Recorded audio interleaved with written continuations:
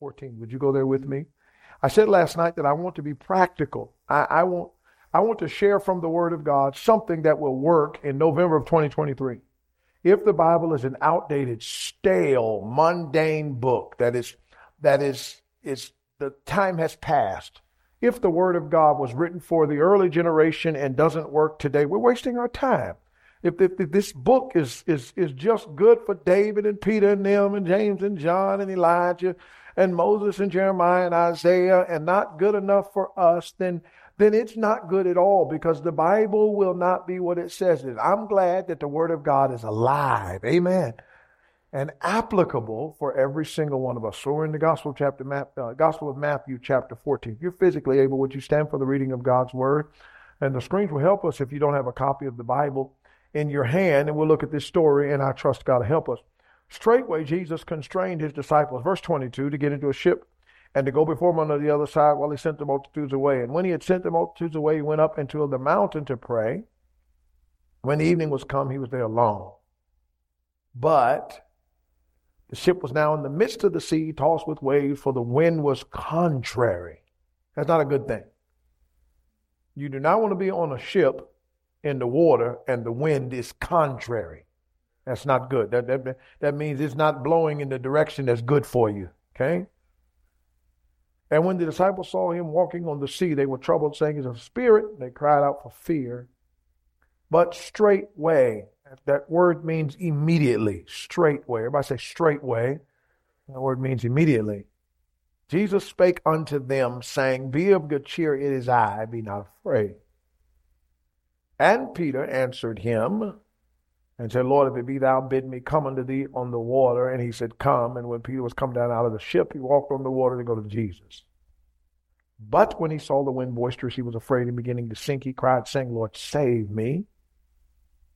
And immediately, there's that word again, Jesus stretched forth his hand and called him and said unto him, "O thou of little faith, wherefore didst thou doubt?" And when they were come into the ship, the wind ceased. Then they that were in the ship came and worshipped him, saying, "Of a truth, thou art the Son of God." Let the church say amen. Our Father, we pray you add thy blessing to the reading of your word, for it is already blessed. Cleanse me of sin, empty me of self, and fill me with your spirit. Help me to be a blessing. Now, I believe in this book. I believe it has the answer to all of life's problems. And I believe that this congregation of believers in the building tonight, every single one of us can get what we need from this same book. God, I believe that. I'm not making that up. I believe it. Because I'm asking you to help me to give them what you've given me.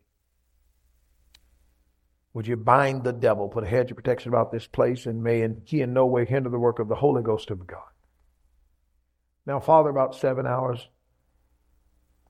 east of here, a little bit south, I ask that you'll watch over my wife and family while I'm gone. And that you take me back to them here in a couple of days, just as safe and sound as they were when I left. I beg you for that. In Jesus' name, amen. You may be seated. Thank you for standing. Now, let me just make a few statements at the beginning of this message that I believe and I really mean. I would have loved to have been alive when Jesus was on planet Earth.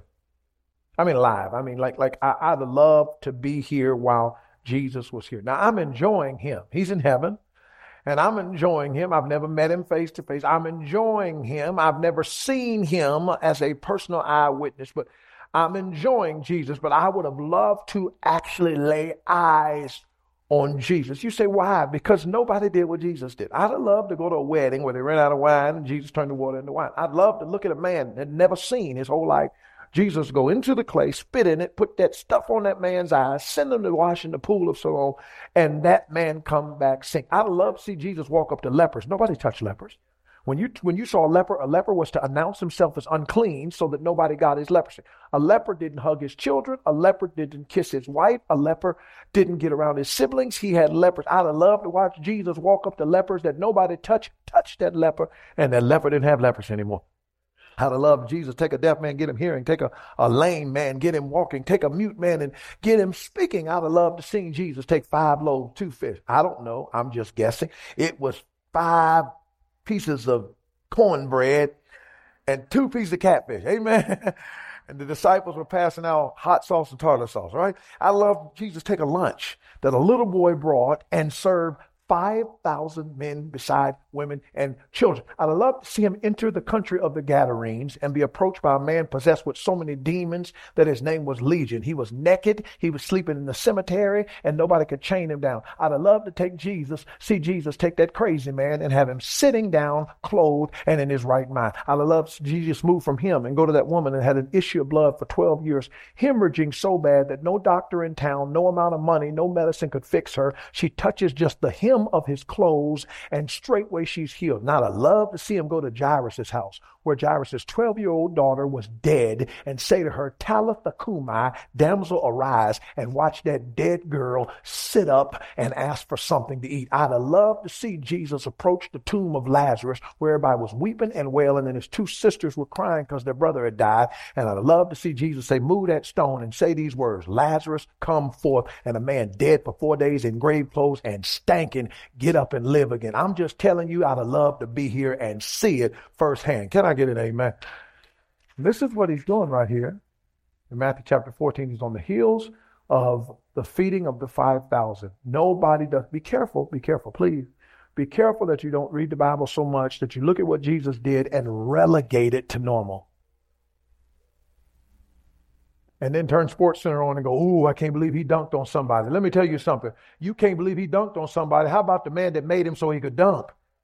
Who was it that took the stars in space and put them up there? Who was it put the sun hanging on nothing that it never fall down? Who was it that took from the dust of the ground, formed man, breathed in the man's nostrils the breath of life, and man became a living soul? Who was it that took the fish and put them in the sea? And who was it that made the sea for the fish to go in? And who was it that created mountains and daffodils and spread the? Who was it that put the firmament and the light and the night to divide the day and the night? Only Jesus did it, and I would have loved to be there. Be careful that you don't look at Jesus in the Bible and think it's a Disney movie, a Steven Spielberg book, or a Tyler Perry put together. This is Jesus, and ain't nobody like him. On Matthew chapter 14, he's doing something, again, that nobody's ever done. He's walking on water. Nobody walked on water. You ever seen anybody walk on water? Just checking. I thought maybe y'all had something up here we don't have. Jesus walking on water. Say amen if it's amazing that Jesus walks on water. Let's try it again. Say amen if it's amazing that Jesus walked on water. But if I look at Matthew 14, and something is more amazing to me. Peter's walking on water. I mean, for Jesus to walk on water is an amazing thing. Nobody walked on water. But after all, Jesus was God. You do believe that? He not only was God, he is God. He not only was and is God, he'll always be God. He didn't stop being God when he became man. There was the addition of humanity, not the ceasing of deity. But in Matthew 14, Peter's walking on water. And it amazes me that the Jesus of the Bible was not only so great that he could do amazing things, but he was so great that he could invite others to get in on the amazing things with him. And ladies and gentlemen, 2,000 years later, you and I are in a crazy world. Please listen. Peter did not walk on water on a sunny, calm day. Peter did not walk on water when all of the circumstances were convenient. Peter did not pick the best time to walk on water. He walked on water when the boat was rocking and the waves were rumbling and the wind was blowing contrary. In the most inopportune time, Peter did the amazing thing, and Jesus was proving to him, look here, buddy, you can do the impossible as long as I'm doing it through you, and nothing around you can stop you. What are we sitting in? I preach to young people all the time. I remind them that 3 out of 4 seniors graduate without their virginity. 20% of 15-year-olds have been involved in sex by the time they turn 15. The United States of America requires parental consent for an aspirin, but not for a condom. We're legislating laws to kill the unborn child. We're legislating laws to blur the gender lines. We are ripping out God's definition of marriage. We are flipping up everything that God has called good and making it evil, and everything God has called evil and making it good. Could I just tell you tonight, ladies and gentlemen, while we sit at Landmark Baptist Church, out there in that world, the wind is contrary. Here's the problem. There's a generation of believers that are going, if the wind's blowing like that, and the waves are rumbling like that, and the boat's shaking like that, if I'm going to do something for God, now ain't the right time. I'll wait till the wind calms down. I'll wait till the storm settles. I'll wait till things are better. I'll wait till the White House changes who lives inside of it. And I'll wait till the laws are different. And I'll wait till paradigms shift. And I'll wait till the world gets better. And I'll wait till my money gets better. I'll wait till I get out of debt. I'll wait till the wind starts blowing to get out the boat. Ladies and gentlemen, we don't have time to wait till the wind starts blowing. Somebody's got to be a Peter in Matthew chapter 14 and be a Peter in November of 2023 to say, wind never slowed down Jesus. Waves never slowed down Jesus. Lightning never slowed down Jesus. Storms never slowed down Jesus. Darkness never slowed down Jesus. Jesus is bigger than it all. And I wonder if there's a man, woman, boy, or girl under the sound of my voice at this church tonight that says, yes, the wind is blowing. Yes, the world is crazy. Yes, the circumstances are against me. But if God is doing great things, I want in on it. That's the message tonight. Notice in the text the desire for more. Peter's in a boat with 11 other disciples, and he's living the best life. He's listening to the greatest man speak. He's watching the greatest man do miracles. He gets to spend time every day with the greatest man. But he sits in that boat that night and says, if that's all that life has for me, it's not enough. I don't just want to listen to parables. I don't want to just watch him do great things. I don't just want to see him perform miracles. I don't just want to be a witness of his greatness. I want something more. As you sit in the building tonight, I'm asking you, from where your Christian life is tonight, do you want something more? Notice his rare passion. His rare passion is to get up out of a ship when everybody else was sitting down. Do I have anybody in the building that'll do something for God when nobody else will? Do I have anybody in the building that'll step out beyond what your family has done? Do I have anybody in the building that'll do something that nobody else in your neighborhood? You can't wait on everybody to do something for God. Somebody's got to have a rare passion and say, if nobody gets up, I'll get up. Can I tell you, if all 12 disciples said, let us walk on water, all 12 of them would have walked. But the problem is, most people won't get out the boat. I'm asking you on a Thursday night in Landmark Baptist Church, anybody ready to get out the boat?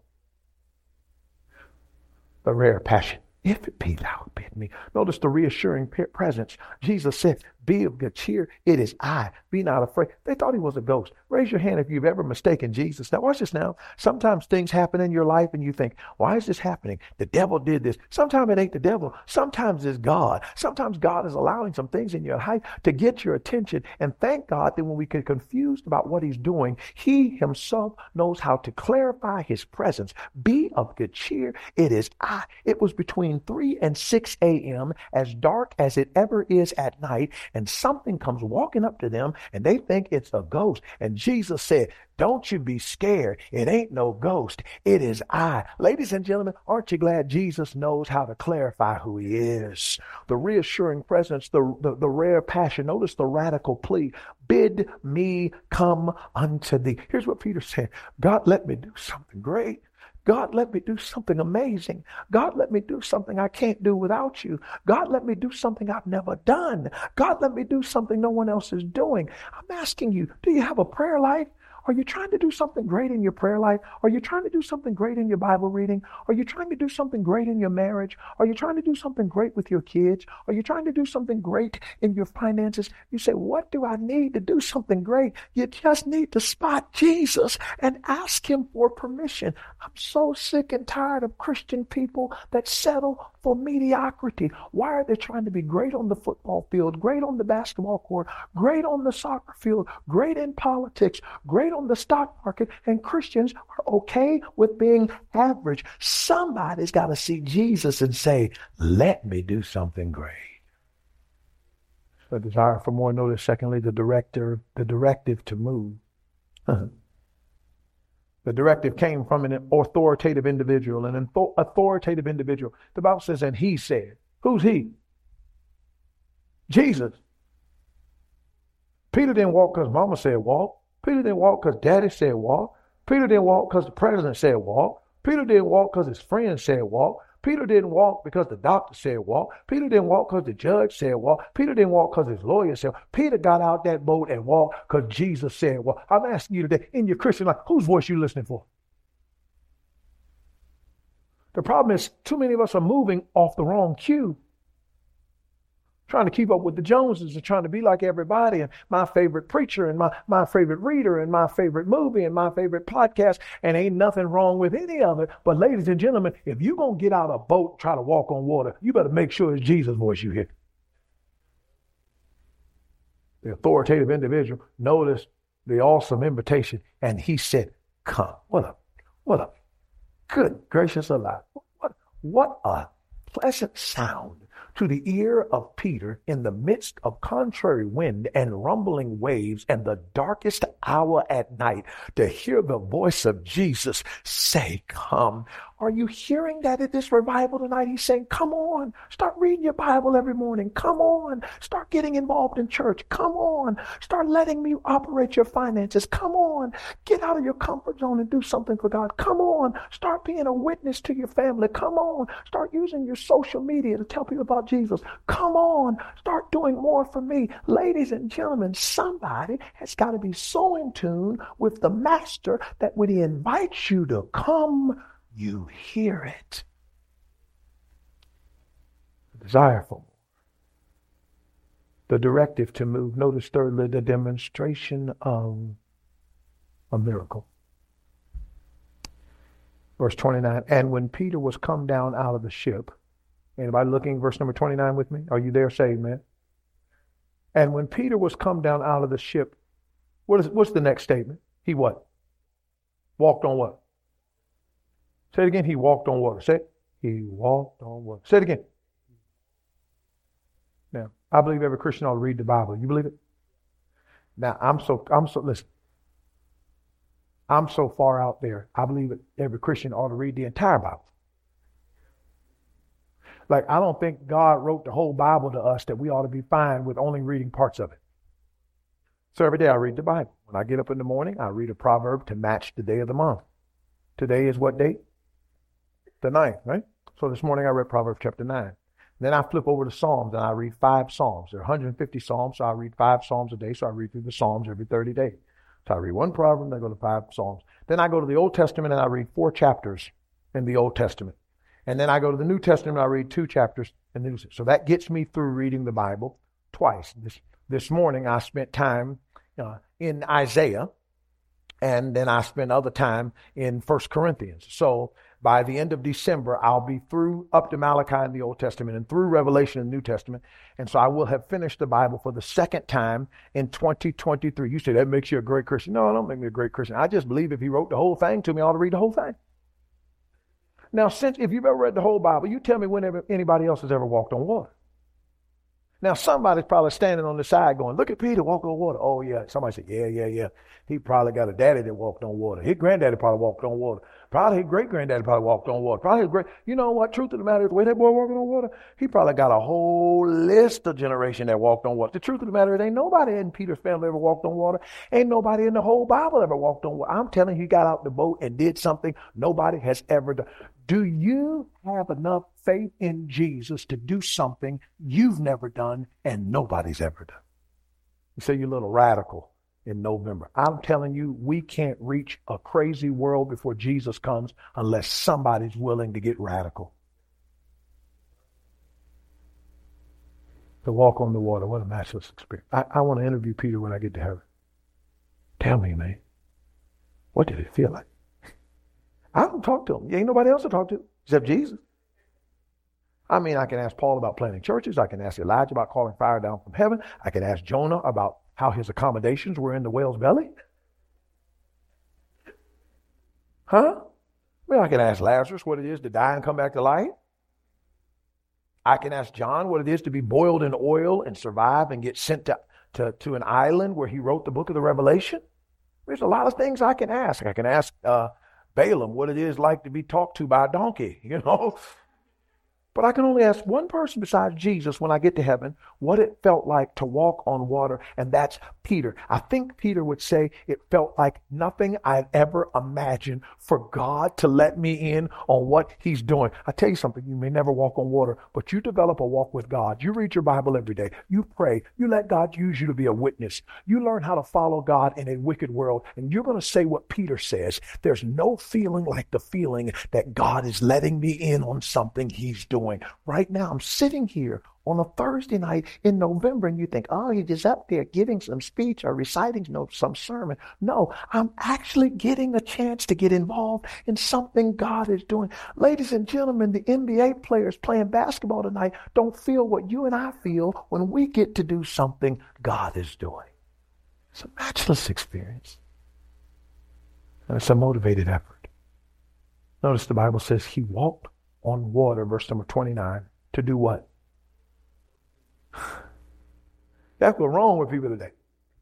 They don't want to do nothing great to go to Jesus. They want to do something great to be famous.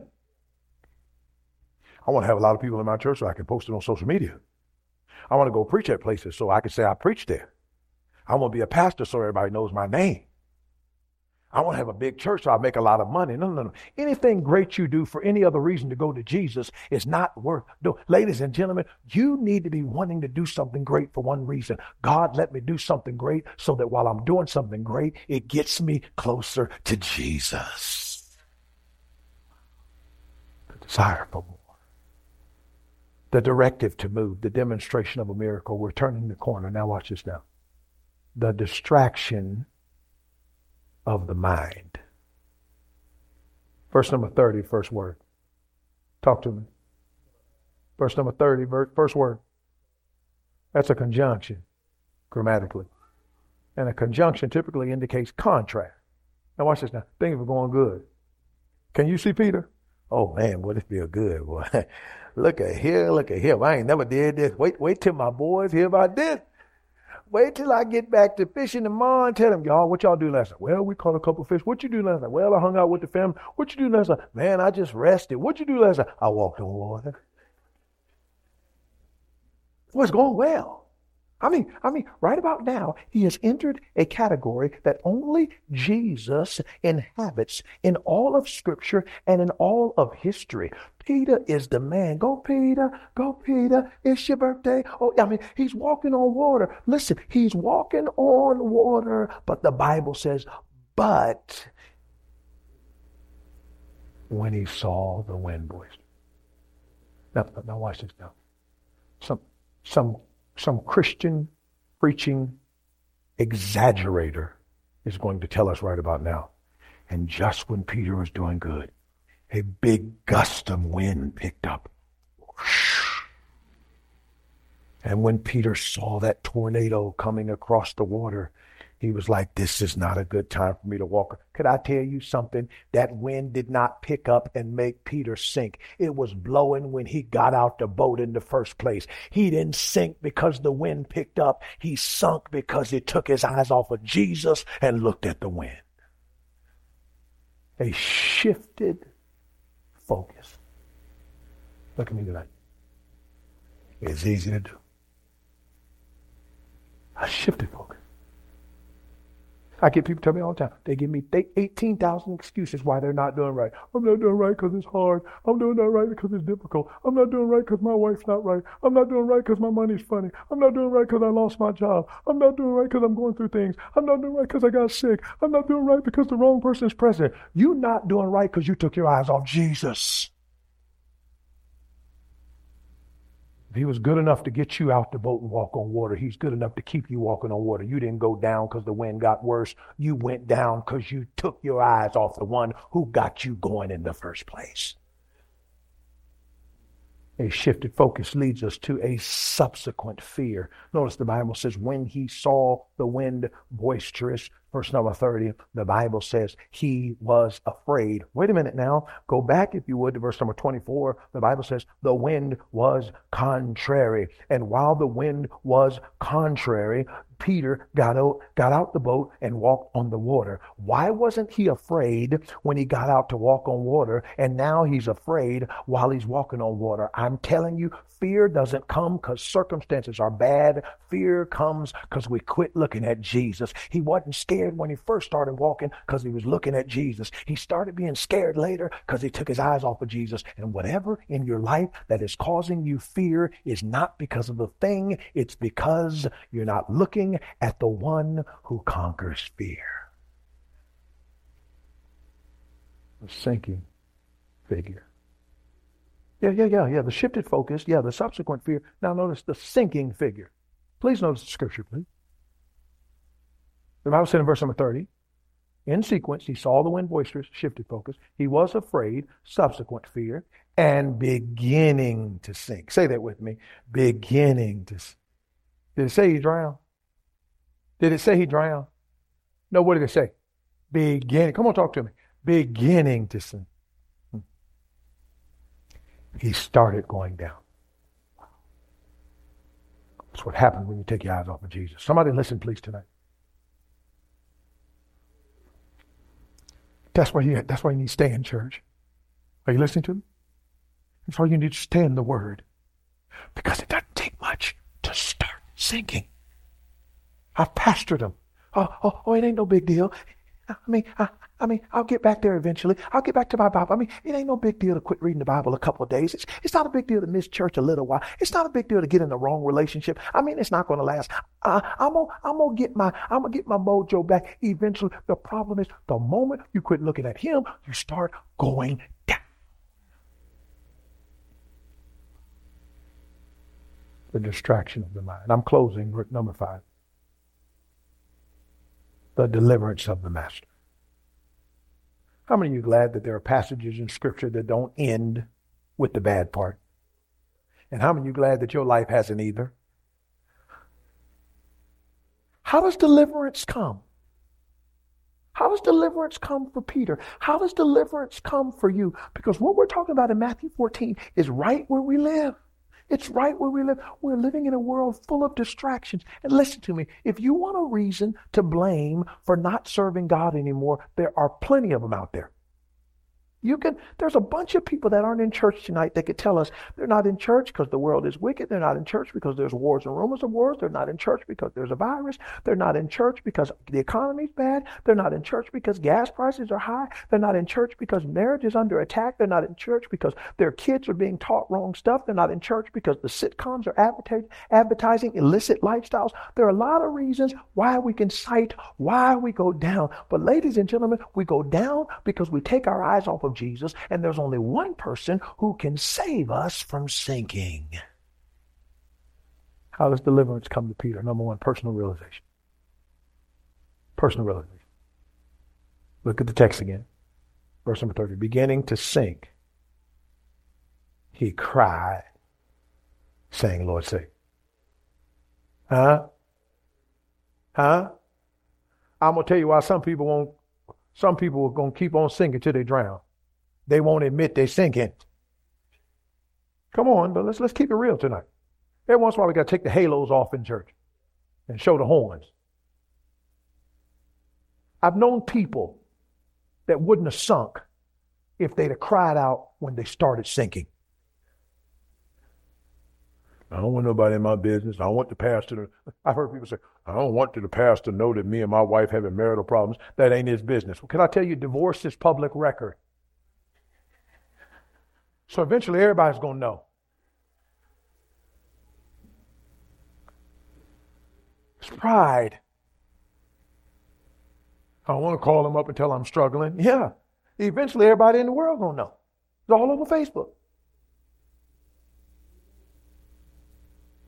But we don't want to admit it because we want to look like we have it all together. And we want to put forth an image that says we're something that we're not. Well, I'm going to tell you something, ladies and gentlemen.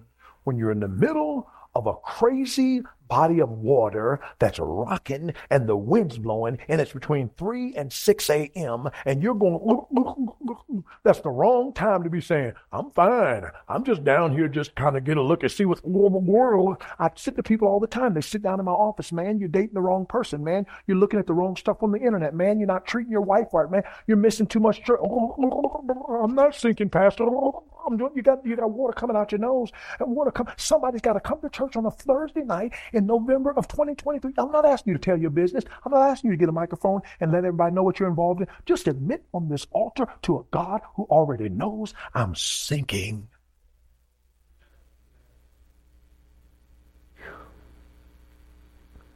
Personal realization always makes way for a prompt reach. Boy, I feel like getting happy right about now. I said I feel like I'm getting happy right now. Because this is my Jesus.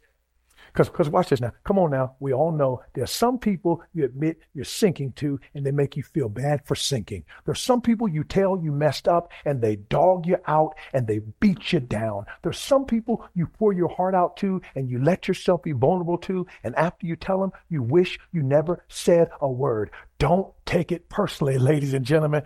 They ain't Jesus. There's only one of him. But I'm telling you, that man who hung and bled and suffered for my sins, that man who's beaten, bruised, belittled, and brutalized, put in a borrowed tomb with Roman soldiers and a big stone in front of it, who got up from the grave with resurrection power, that man, when he hears you call out in personal realization, makes a prompt reach. The Bible says in verse number 31, and immediately Jesus stretched forth his hand. And I've come down the road 7 hours from Washington, D.C. to tell you at this church on a Thursday night that if you'll tell him you're drowning, not tomorrow, not next week, not after you learn your lesson for drowning in the first place, immediately when you call, he'll answer.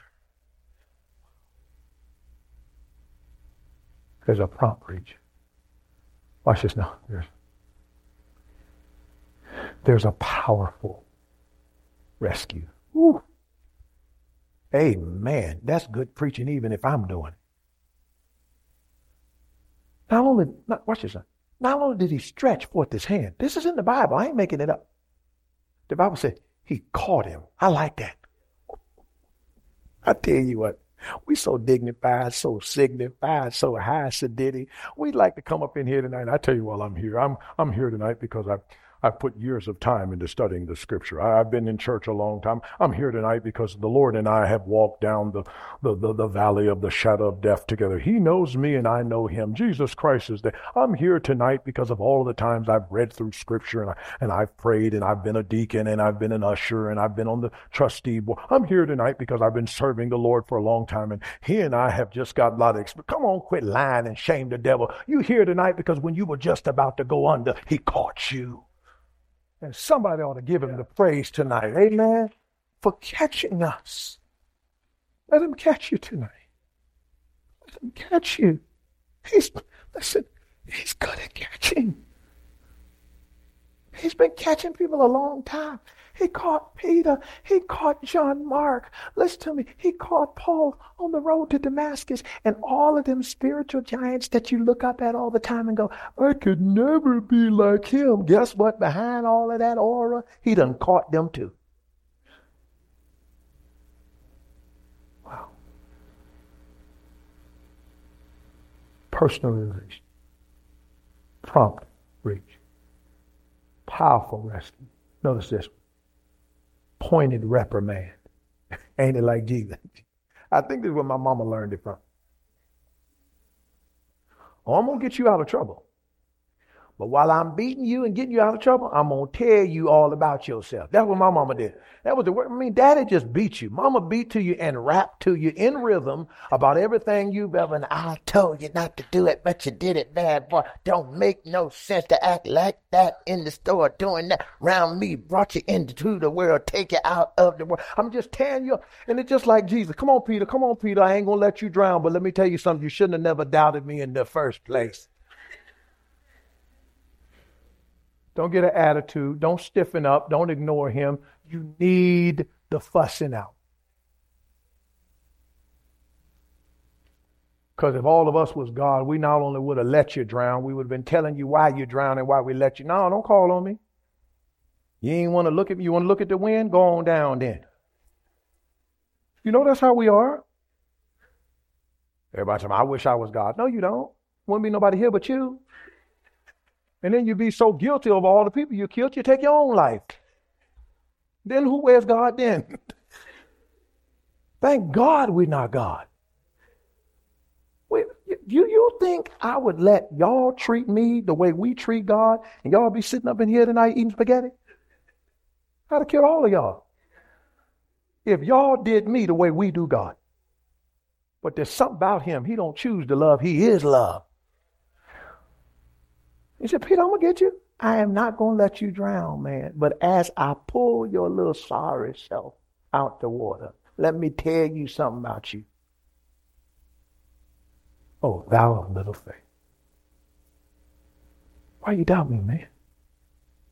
Listen to me tonight. Come on. Why you doubt God? Well, it make no sense. God's not Joe Biden or Donald Trump. He's God. He don't have a pretty good track record. He's never failed. And yet, every time storms come, we doubt him. And then we drown. And then once again, he rescues us. Notice the peaceful rest.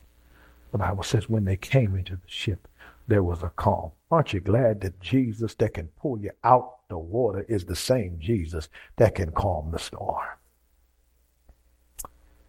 And then the persuaded response is where I'll close.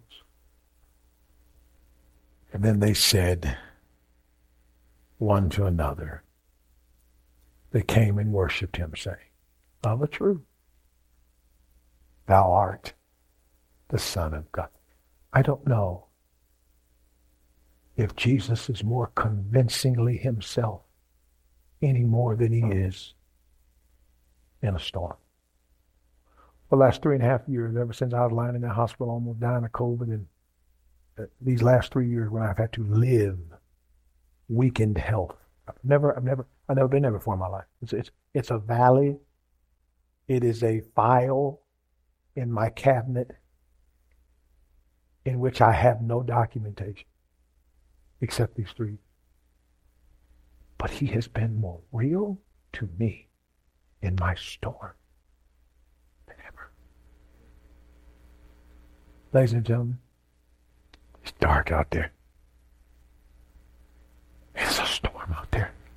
And the way I read my Bible, by the way, I'm not going to preach on this tonight. What's happening in Jerusalem and in the Gaza Strip and with the Palestinians and what's happening all over the world and what's happening with chips in our head and chips they're putting in dogs and trying to get all the currency of all of the nations on one world order. What's happening in our world today is what Paul and Ezekiel and Daniel were prophesying, only now you and I are literally watching the Bible unfold before our eyes. We could perhaps be the last generation on earth before Jesus comes and the trumpet sounds. I'm telling you, it's not going to get brighter until the light comes back to get us. So just plan on darkness, but darkness should not keep you in the boat. Somebody. I didn't come here to preach to Bethlehem Baptist, Cornerstone Baptist, Bible Baptist, Haven Baptist, New Testament. Those are churches I've preached in all before. I'm preaching tonight to Landmark Baptist. Because God has something to say to you. Now you're going to wait for all the circumstances to get right. Or you're going to believe. If Jesus is here, and he is, it's time to get in on what